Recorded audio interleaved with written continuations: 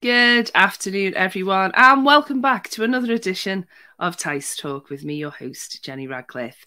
Today is a great show because we're talking about FinTech and how they mitigate risk against the evolving cyber threat landscape, talking about all the differences between that industry and other industries, if indeed they exist. And we've got a great panel joining us very shortly.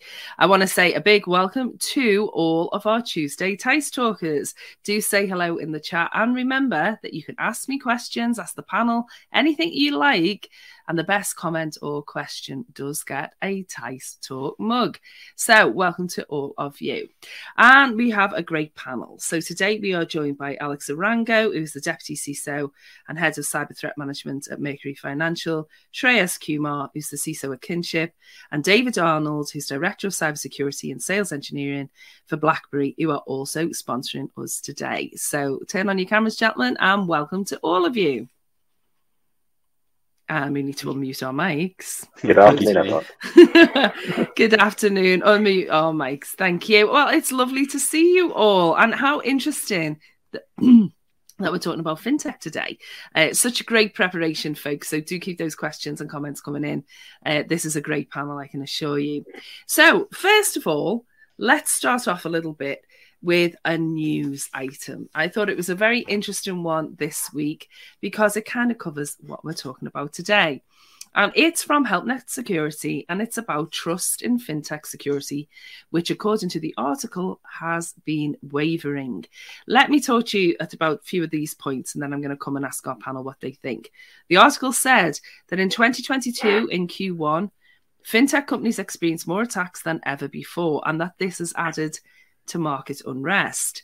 It says, the article said initially that fintech companies were more susceptible than traditional banking to these attacks, but that claim in the article was disagreed with by one of the commentators, who said these claims are far-fetched.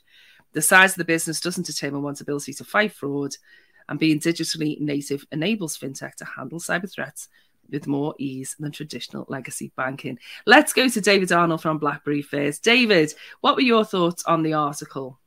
Hi, Jenny. Good afternoon. Good afternoon to everyone on the call as well. Interesting, actually, what you said.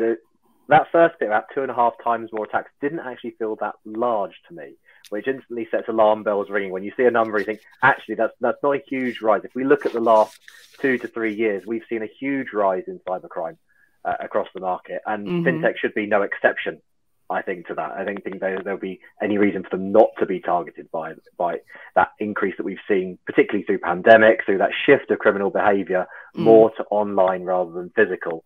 And one thing I wrote in my notes just here from reading the article is this really more detection and awareness rather than actually growth? Yeah, exactly. Is it just that we're getting more of a handle on it?